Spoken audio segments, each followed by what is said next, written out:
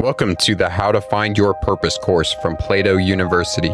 If you're wandering around aimlessly in life trying to figure out what it all means, then this course is for you. Combining psychology and ancient wisdom with modern science and systems thinking, you'll learn to develop passions into purpose, find out who you really are, how to make an impact in this world, and finally feel a sense of fulfillment in your life. If you're ready to live a purposeful life and want to learn the skills to do so, join us at plato.university for exclusive content and actionable exercises with every lesson. I'm your learning guide, Brandon Stover, and let's get started. Yesterday, we focused on our dreams and aspirations. We started to create a vision for ourselves in the future of what we want from our life and who we want to be. As you began doing this, you might have noticed you started creating a story about what your future could be like. And today, we're going to focus on discovering the rest of our stories, especially the stories we tell ourselves about ourselves. Stories are patterns of actions and behaviors that we may apply to our own lives in order to fulfill our dreams and aspirations. Everybody's got a story, and it's a template of life that you can start to use parts and pieces from in order to create your own story and your own template for life. In stories, we pass down ideas and ways of living. These ideas are encapsulated and represented in the narratives that we share, these fundamental narratives that sit at the base of our culture. And these stories, whatever their ultimate significance is, are at least in part a consequence of our watching ourselves act across eons of human history and distilling from that watching the essential patterns of our actions. Not only are we making a map and layout of the land that we have, whether that be the physical land in front of you or the fabric of society and culture, but we are also creators and precisely and more accurately charters of our courses, exploring new ways of living. We recall the places we started from, the positions we occupied when our stories began.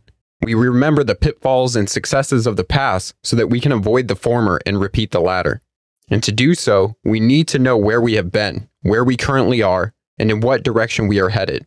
And most importantly, we need to know what happened and why, and we need to know it as simply and practically as possible. And this is exactly what stories do for us. It's for such reasons we are so captivated by people who can tell a story, who can share their experiences concisely and precisely, and get to the point, the moral of the story, what they learned about who they are and where they're going and why. This information is irresistible to us. It's how and why we derive wisdom from the risks taken by those before us and who have lived to tell the story. In a story, you hear how people succeed and realize their aims, but oftentimes you also hear about their failures, explaining things like what they didn't expect but occurred, and here was how they got knocked off their path, and the tragedies they encountered and the mistakes they made.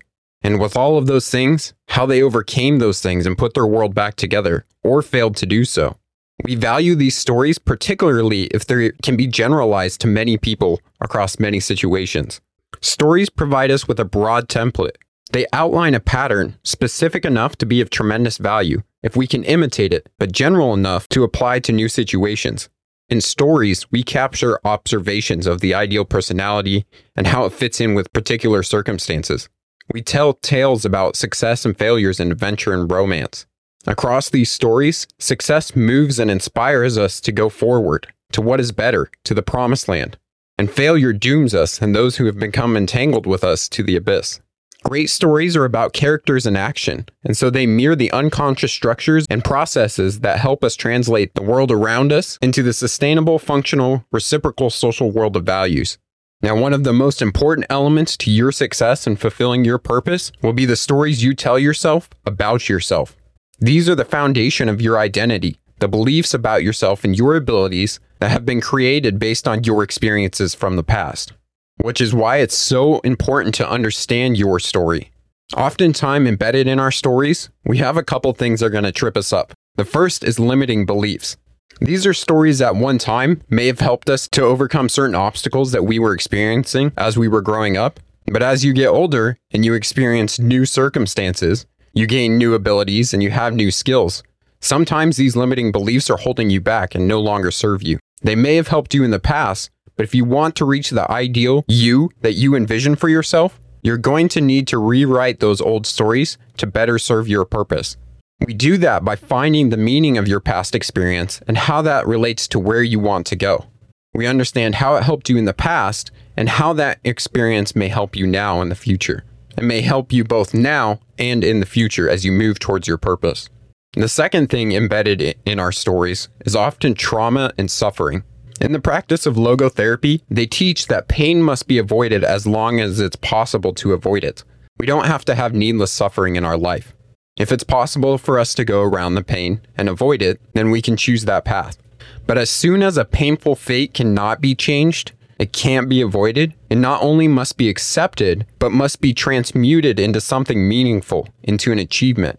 Look, we can't avoid all suffering that happens to us in our life. Eventually, bad things are going to happen. And it's our job to keep that suffering from turning into trauma that we relive over and over and over again in the stories that we play in our head. And we do this through transmutation. Understanding that the suffering that happened to us makes us stronger, makes us more resilient.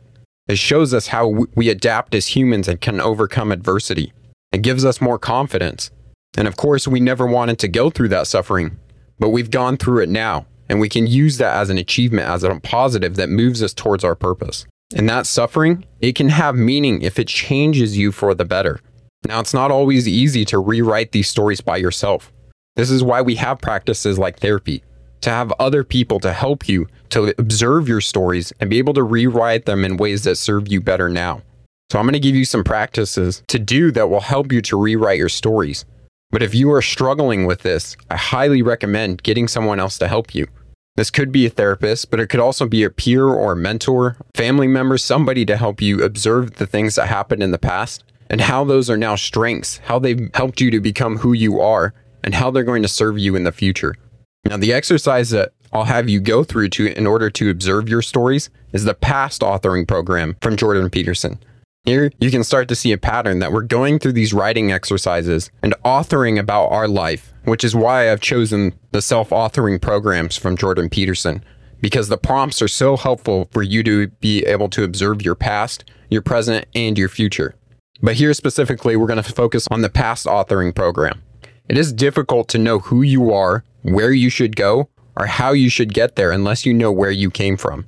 The past authoring program has therefore been designed to help you write a structured autobiography.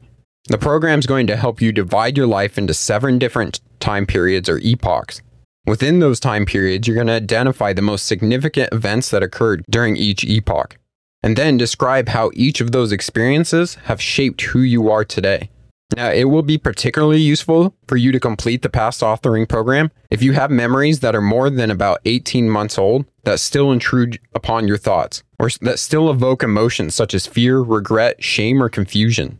If this is happening, it means that your mind has not been able to fully process your past experiences, and that the brain areas associated with negative emotion still regard the past events in question as unresolved threats, which is not good for you as you're trying to make it through your day-to-day. Because your brain reacts to unresolved threats with emergency physiological preparation, including the production of stress hormones such as cortisol that can be very toxic when chronically elevated. Now, going through this portion of the self-authoring exercises is going to be the most difficult and time-consuming of all the other ones that you've done. And this is because observing our past can be pretty hard. Now, if you don't want to go through this specific program, what I recommend doing is still getting out a sheet of paper and writing down just a 1-sentence line of the major events that have happened in your life. Thinking about those transitionary events where major things occurred. Then with each one of those events, go into detail about that story and what happened and start observing what it means for you in your life. Look at the ways that you overcame adversity in each one of those situations. Understand how it shaped you and made you a better person, made you who you are today. And then start looking at how those stories can start to empower you for your vision for the future. So our activity today is to go through the past authoring exercises and to observe our stories.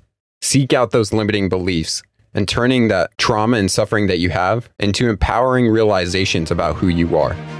Thank you for taking the How to Find Your Purpose course. To get everything you need to develop your purpose, including advanced resources, personal coaching, and a community of passionate learners, then visit plato.university/courses/purpose and join us for free.